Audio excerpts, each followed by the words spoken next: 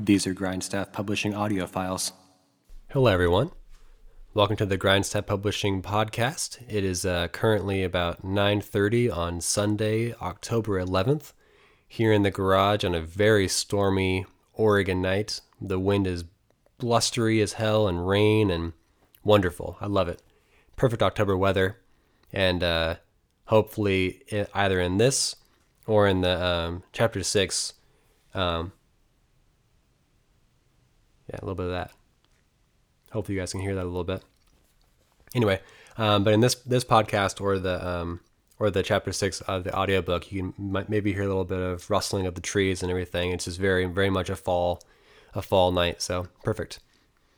I'm out here with, I kind of moved my situation a little bit to the other side of the garage. So now I have this really old writing desk that Alex got. I think it's from either her family.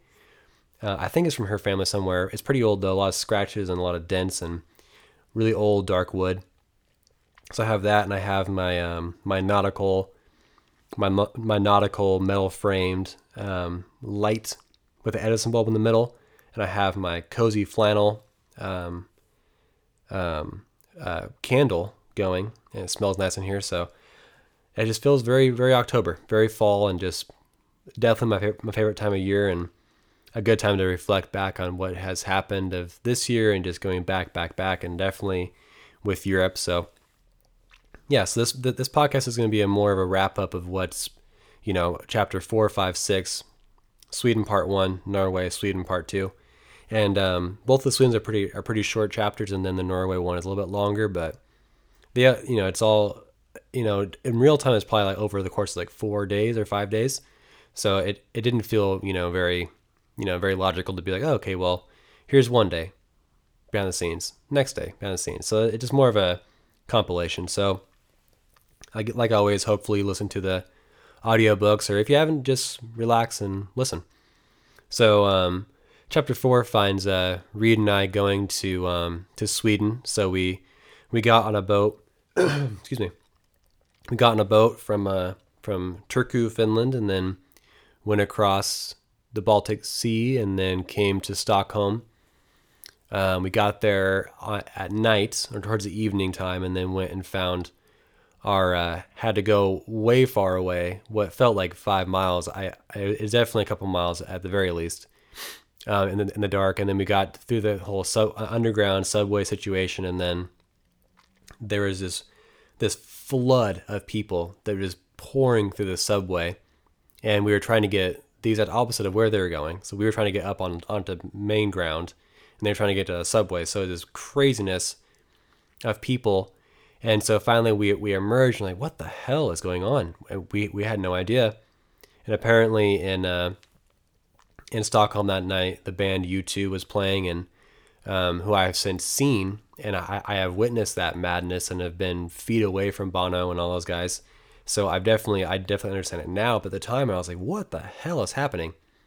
And what the situation was is that they were all coming from the concert back towards us. We were trying to go to the place where the concert was, unknowingly to us. And so we get to this gigantic complex, make our way through. It's basically empty in there, and then we try to kind of meander our way through, and then we find our hostel. And what our hostel is sleep pods.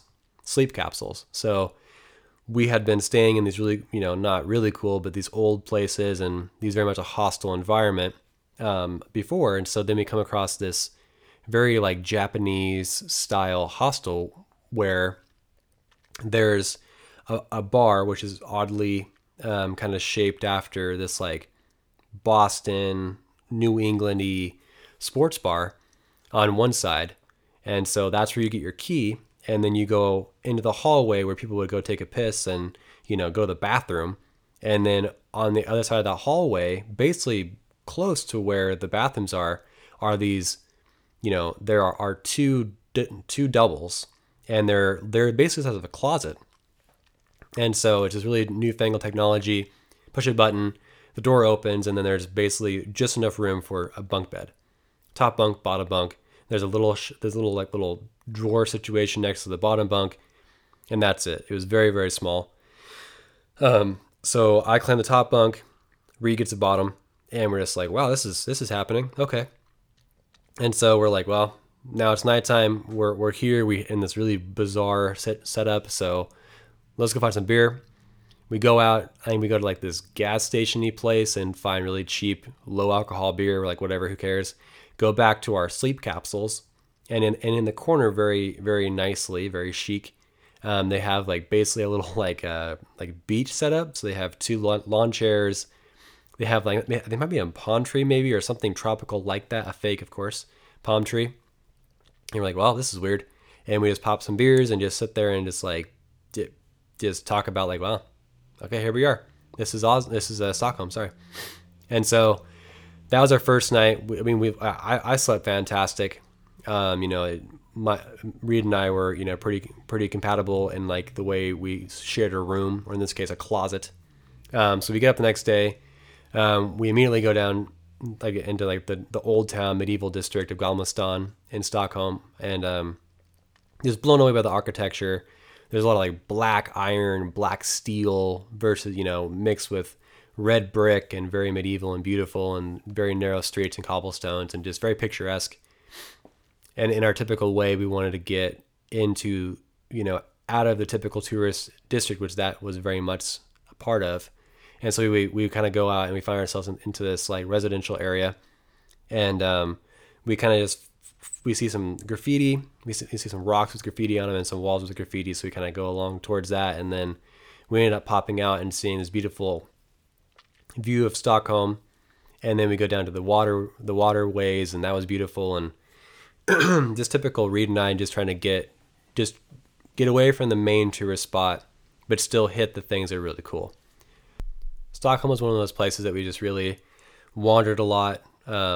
Reed hadn't made a ton of plans for what we were going to do in Stockholm or for the larger part of Sweden. So we just kind of wandered around, went to some parks, looked at a lot of architecture, and just was stricken by the beauty of the people. And not like culturally or ethnically or whatever, like just literally the attractiveness of these people, because I'd always heard that Swedish people, but more specifically for me, Swedish women were just some of the most beautiful in the world. And I was like, okay, well, whatever, that's sure, okay. And then when you see these people, male and female, you have to marvel at just their beauty. They're just naturally fit people. They very, the average person that we saw, a very small sample set, but people we saw took care of themselves. They have, very fit people, blonde hair. The men had like perfectly trimmed beards and a lot of black clothes. And I just remember being so stricken, just being like, wow, people here really care about not how they look in like vain ways, but just being like, oh, okay, there's like respect. Like, yeah, like I'm going outside, like I'm going to, I'm not just going to wear a holy t-shirt. I'm going to put thought into this. So that struck me. And then kind of going along with that night, of our second night in Stockholm, our first full day in Stockholm, we were wandering around, and Reed had made it a point to go to this particular brewery. No surprise. Or I guess it's more of a pub. It wasn't a brewery. Their beer was brewed in Stockholm, but wasn't brewed in that location. And so we went to this place, and it was just like, it must have been like a Friday or Saturday, because it was just bumping, just like a lot of young people, a lot of like these vibrant, colorful people that were just having fun, having pizzas and really good beer. And it was very much a scene that like a, 25-year-old like me and 26-year-old like Reed were just that's what we were used to being from, back home in Oregon. And so we went to this place, and back home, sour beers were just like this thing where it's like, okay, well, it's kind of like this like ultra hipster thing that's like, oh, well, I like sour beers and, whatever. But then this place was kind of designed for that person. And so it was the most pedantic, craft beer nerd place ever, because it was probably like 15 beers, and like over half of them were just these amazing sour beers that I have yet to even come close to having again in that taste and just the complexity of those beers. And so Reed and I were just on cloud nine. Like it was one of those nights where we were just peaking, talking about all kinds of stuff. Of course, Werner Herzog pops up, and the classics pop up, and books I want to write, and movies he wants to make, and music and stuff, and just typical Reed and I things, and just accompanied by just beautiful people, great music, amazing beer. Pizza was fantastic, and then we would come out into this dark night, and just beautiful people everywhere. It was beautiful environment, the cobblestones. We came back. We very quickly ditched the sleep capsules, and we found ourselves on this really awesome boat hostel. Unlike the one in Turku, Finland, this one was very much small and like more of a very kind of closer vibe. And so we had to share a room, but it was a lot more like, intimate's the wrong word because we weren't like, on a honeymoon, but it was a lot more like, okay, yeah, this is actually a cool place. Like this is a boat that like, Jacques Cousteau could have taken, did research in the Bahamas or something like that. And so we just kind of had that buzz and rode that buzz throughout the boat hostel kind of thing. Then the next day we got up, and then we kind of had like the morning to ourselves and did our own things and walked around a lot more. And then I think that afternoon we got on a train and went over to Oslo, Norway. And up until then, we had made it a point to, at least 24 hours in advance, we were going to book our hostel. Just that way we knew that at the very least, no matter if nothing else was planned, at least we had a destination to go to and a place our packs to go. And so I can't remember why. It was probably my stupid ass that, said it. But for some reason, we were on this Oslo train, and we had no plan of where we were going to stay. And so, of course, I was like, yeah, let's do this thing. Let's be spontaneous. Yeah. Let's do that. And then we get there into Oslo, Norway, and we're shot out into downtown. We'd never been there before. We didn't know where we were going. And so we're like, hey, well, let's find a hostel. We pull up all the typical hostel apps we had been using. We went to some hostel websites and things, and everyone was sold out. Like it was all booked up and stuff. So we're like, well, that's odd. That hasn't happened yet. And so we were right next to a hostel. So we walked in and we asked, and the guy just basically laughed in our faces like, you're not going to find a hostel at this time. It was only like 5 o'clock. It wasn't even that late. And so we're like, oh, shit. And so we do, look around. Reed is not panicked like per usual. And I was like, uh-oh, we might be fucked here. Excuse me. So we find this, it's kind of like a hostel hotel situation. And it was a little expensive, but, we split it, so whatever. And we were luckily found a spot to put our heads, and thank God. But it really made me think about spontaneity and, perhaps, there should be an anchor of something, like if you're cool with sleeping on the streets in a foreign country, cool, man. Just totally be as spontaneous hippie as you want to be. But I didn't feel like, sleeping on the streets of, in Oslo would be the way I wanted to go. So I guess this whole book is about spontaneity, but, kind of logical spontaneity where it's like, yeah, if you have a day, to do something, maybe don't plan out the day, but have points where it's okay. Maybe I want to end up here because then I know this spot. So if you're young and stupid, like I definitely was, just maybe think about, spontaneity being a good start, and then maybe having anchor points along the way, just to make sure you're grounded, and at the very least have one anchor being like, okay, there's a pillow somewhere, not some kind of rolled up bag on the sidewalk. So, like always, as soon as we found our place, we went and found beer and then had dinner. The next day was really cool, and it definitely goes down as one of the most amazing days of the entire 94-day trip, because in the planning stages, Reed found, or thought to find, this amazing place in Oslo called the Viking Ship Museum. And believe it or not, it houses a bunch of Viking ships. It is definitely top 3 museum places I went to in Europe. And even though I could read just fine, walking in and seeing, like, when you literally first walk in, there is a damn near fully reconstructed, not reconstructed like they made it, but like they dug it out of the ground and they put together Viking ship. So, they're sitting in all of its glory with its, dark, almost black wood and, gold ornations, and just big and beautiful and right in your face. And it's like, whoa, that's freaking amazing. And I think there are 4 ships in there. I think there was the main one that was the most intact, which is damn near fully intact. And then they kind of go downhill from there. And then the last one is basically the whole. And so the kind of like the basic skeleton of it. And these are all dug up. So they're pretty incredible. And then besides those ships, there were glass cases of different art pieces, different artifacts that were found at these burial sites, and just incredible. And then upstairs there was a pieces of bone and a semblance of an ancient Viking person would look like. And so it just it's incredible.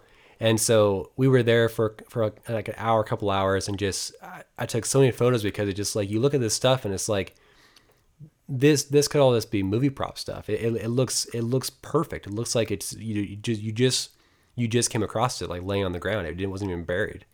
And so that was great. It was the reason it hit so well for my liking is because it just really encapsulated so much of the entire Scandinavian culture, in one artifact. And like, if all they had in that museum was just that almost fully intact Viking ship, it would have made it entirely. Like, that would have just been it, because you don't touch it. I didn't touch it. You shouldn't touch it.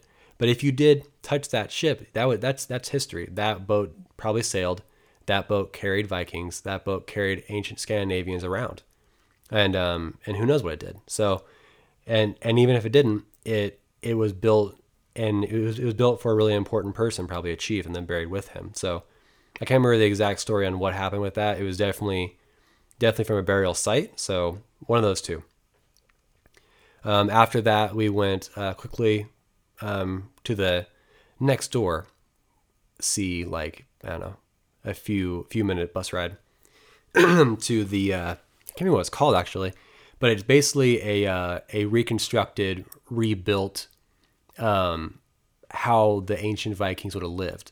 And so it was also amazing because these places they built were like the barracks, like the normal sleeping arrangements, just this basic stuff that the everyday people from, a couple thousand years ago or 1,000 years ago would have just been hanging out in. And it was great. And then we kept on going down the walkway and just really vibing with this culture. And it was kind of overcast and it was drizzly and a little bit rainy, and it was perfect just for the atmosphere. And then we came across probably the most beautiful church I saw in all of Europe, which is the Viking stave church. And so it was so cool. If you've never heard of a stave church, do yourself a huge favor, go to Google and type in stave church. It's like a piece of art that also doubles as a place where you pray to the gods, and it was so cool. Still the same super dark stained, if not black wood. And then they had like dragon-like gargoyles like facing these four corners, and everything when you got up close to it was ornate, just super sculpted, super chiseled, different sculptures, different patterns, different movement of wood. And now that I'm a dad and I take woodworking pretty seriously, and I'm not good at it, I just do it. But I can look back and admire that work and that craftsmanship. I just look back and think, wow, that's someone that did that with hand tools, with a chisel, and just it was beautiful. We didn't go in because I think it was actually closed that day. But that's definitely go back to Norway, go there kind of thing, because it was just so incredible. And it's interesting because I guess, that a hallmark of the Viking people, or at least the Norwegian Viking people, was that everything was built out of wood. So nothing was built to last. The pyramids were built out of limestone. There people use bricks and different forms of building that would last a long time.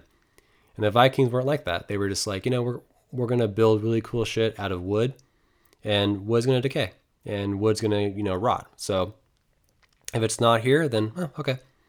And so I think what the story is that with that stave church, it came from the northern Norway. And I'd assume that it stayed around because of the permafrost and because it got so damn cold, and maybe that was a situation. But definitely, there were absolutely stave churches in Oslo a long time ago, but no real stave churches from back then exist in Oslo now. And so that one came from northern Norway. So northern Norway is a whole other thing with me. I've told Alex a million times, my wife, that if we ever have a ton of money, I'm absolutely gonna buy, or probably build a little shack, very very small shack with a potbelly stove, and just the absolute essentials, and put that bitch right in northern, as far northern Sweden or Norway or something like that.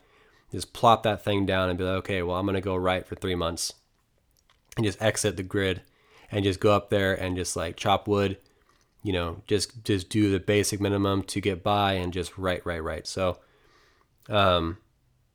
yeah, that part of Scandinavia and that part of that world is just very dear to me. And I never knew it when I was growing up. I just always thought being cold in the snow and that romanticism that's involved with small cabins. I didn't know where that was. I just knew that I wanted it eventually. So hopefully I get to the point where I can get something like that. And if it doesn't have to be like that remote, I could do it somewhere, I can do it in Oregon or whatever. But eventually, I definitely do want to find something like that, because I just so love that culture, and I definitely want to go back to Norway and go to the northern part of it. Let's see. So after that, we let's see. Then the next day, and still in Oslo, because we were only there for 36 hours total in Norway. We went down to the marina, and then got onto a small little ferry boat situation, and then jutted out to this random ass island. I'm not even sure why we picked it. We got there, and it was actually part of it was a nudist beach, and so that was interesting. We're like, oh damn, we might see some old naked men. That's not good. And so luckily we avoided any of that, and we went to the other side, which is very much like home. It was a lot of wooded areas and a lot of just rocks, and just is a really cool hiking deal, because since Iceland we had just been in really big cities, Helsinki, and then Stockholm, and now Oslo, and we hadn't been in nature, so it was nice to get into that little island, and we saw beautiful sailboats, and the sky was blue, and it was just a really nice day, and we just kind of walked around and didn't really see anybody for a couple hours, and just really enjoy ourselves on the island. And it was just really nice to be out there and just do that, that stuff that we had been so accustomed to before, because so much of Reed and I's relationship was formed upon hiking, going and exploring really random spots in Oregon, a lot of the coast, and just doing really cool hikes, and going to really remote towns, having beers in really remote towns. And it just felt really nice to kind of get that semblance of okay, yeah, this is what we used to do. And even though we're, thousands of miles away from home, we can still do the same kind of stuff that we did back then. And it's just in a totally different area. And so it just felt really nice to get out and just do that kind of thing. So I think it both helped us a little bit, just kind of reset our minds, and, kind of just really get us back to feeling like we were comfortable in a really outside of our own comfort zones spaces. After we left the island, we soon found ourselves on a train heading back to Sweden. This time we're heading towards Gothenburg, which is on the southwestern edge of Sweden. And Gothenburg is very much a college town. There's a big university there, and it's just a really cool vibe in the place. And so, again, like you'll hear me say a million times on this podcast, that I hadn't done any planning. And so I just popped in and we're like, hey, now we're in a college town. And since I had been living in a college town since college for like 5 years at that point, I was okay, yeah, this feels like home. And so they immediately went to this very small, cool little like cafe area. Had kind of like a lunch situation, and basically stole their Wi-Fi or used their Wi-Fi politely. And we left there, and then we were kind of going towards our hostel, and it just felt very, very college vibe, like sandwich boards. There's a lot of arty stuff, boutique kind of clothing stores, and people with, trendy glasses and trendy clothes and books in their hands. And it just felt very much like a liberal college town of, anywhere, apparently. Not as America, but anywhere.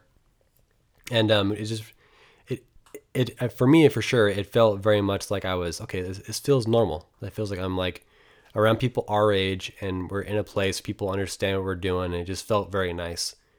So we got to our hostel, and it was very much like a normal hostel, bustling young people, really excited about where they've been, where they're going, bunk beds, all that kind of stuff. So it was very much like we were just doing this very stereotypical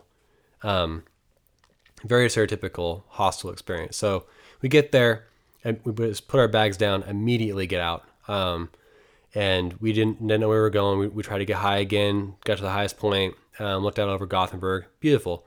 Night was coming, so we're like, hey, well, let's let loose. And so being a college town was nice because there was plenty of places to get beer.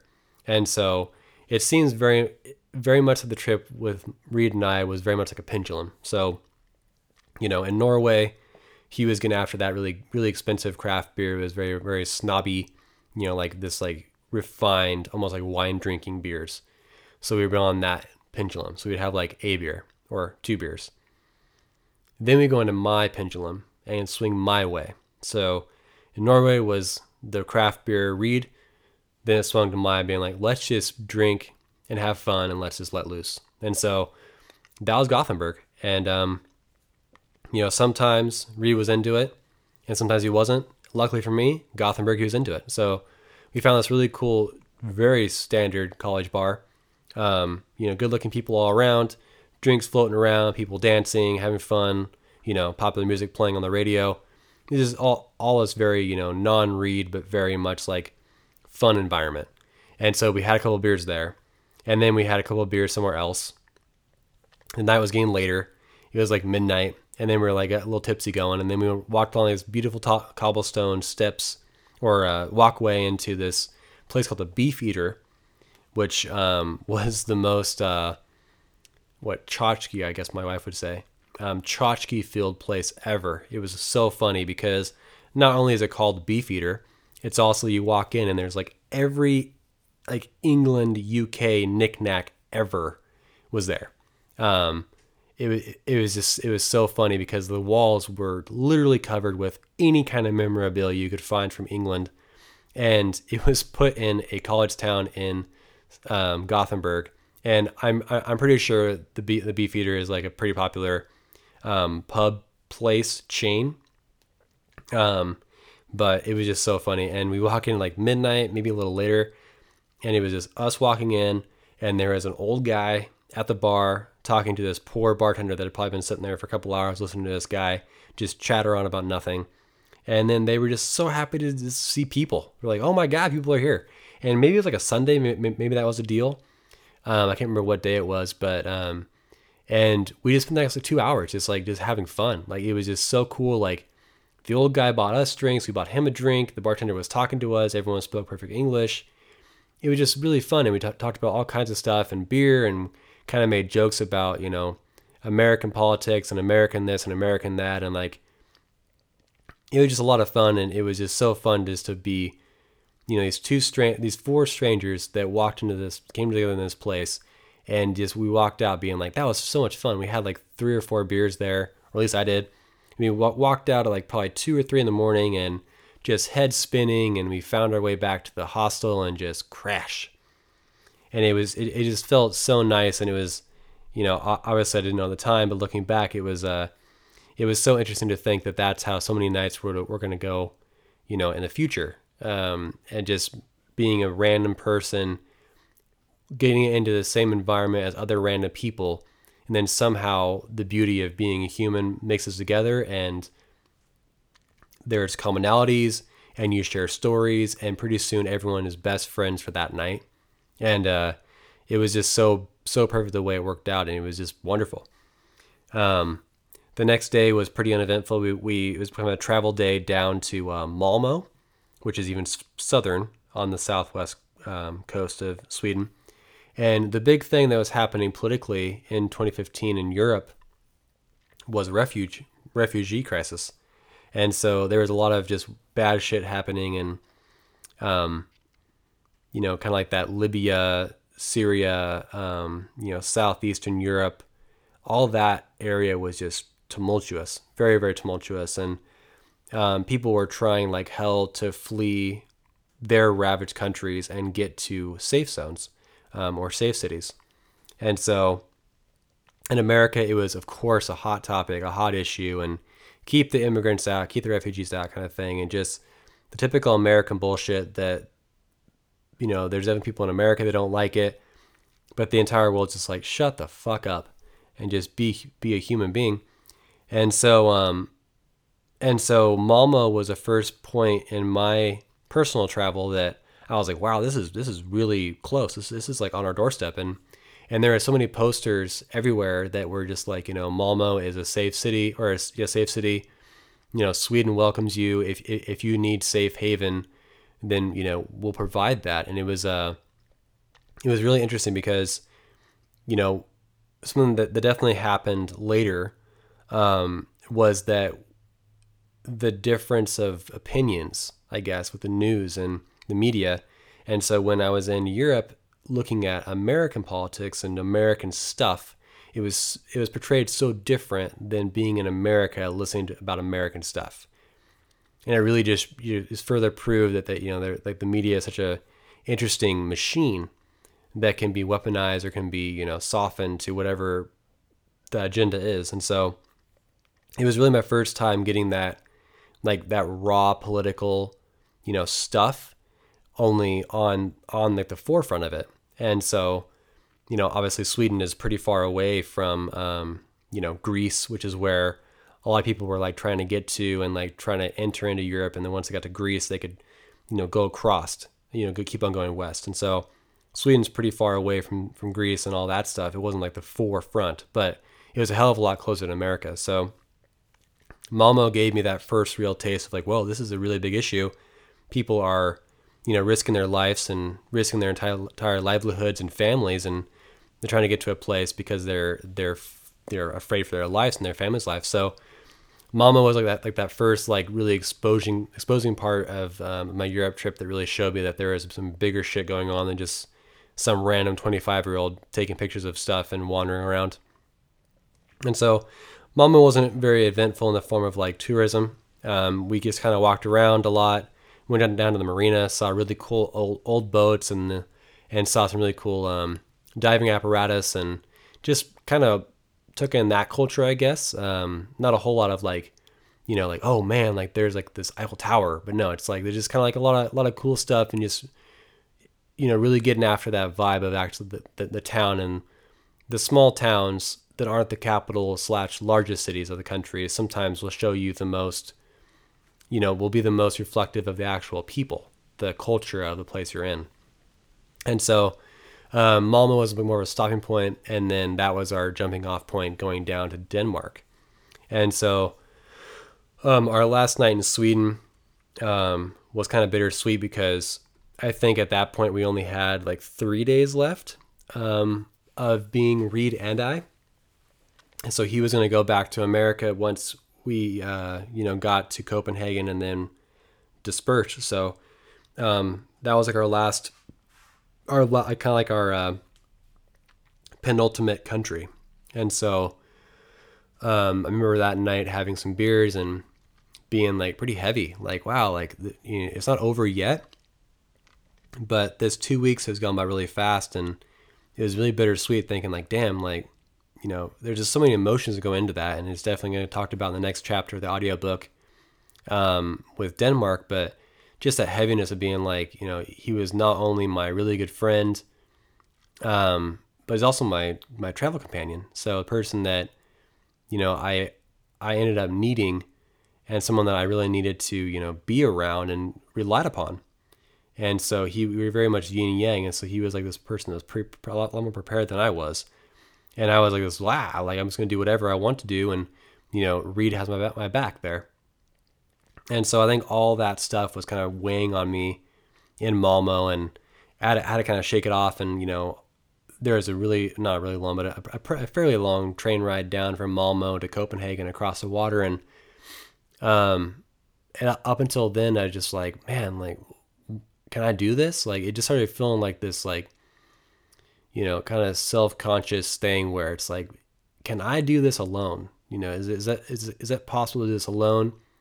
Or am I just doing this whole like just shit show thing where I'm like, yeah, I can do this alone, but maybe it's like this overconfident thing. So Malmo and kind of Sweden part two as a whole, from Gothenburg down to Malmo, kind of turned into this thing where it's like, can I do this myself? And how much of me relies on Reed to get me through? And so maybe a lot of self-doubt. And so but yeah, I mean, like always, Reed just was steadfast, and he was the rock, and just like, no, we're just gonna keep doing it. We have 3 more days, and let's just do it. Let's just have fun. So we boarded the train, went across the waterway, which is a big waterway, and it was so weird to go across water on the rails, and just made it across. So that's the next chapter of Room to Rome. Hopefully everyone is liking this kind of format of me just talking about stuff afterwards, kind of extrapolating on things that happened in the audiobook. And I like doing it. It's definitely fun because, the words are there, they're in print, and they were thought about, but this is spontaneous. I had like bullet points of what I wanted to talk about, but this is all just me just jabbering on and, lending a little bit more stuff to what actually happened. Yeah, I am toying with the idea of having little standalone episodes. There are definitely things that I want to talk about being a writer. This podcast I want to have, not just be this like form of like, just not promotion, but like, oh well, the book's out there, but then there's an audiobook and there's this actual discussion part of it. But I also want to have things about, what it's like being a writer, and what it took to write these books, and just doing how I am about writing and me as a writer. So I'm toying with some stuff. I'll probably put something out pretty soon. I still am toying with stuff. But I do like this idea of talking about the books, because I think, it's like anything, a musician, has their albums to express themselves, but they can't say everything on an album.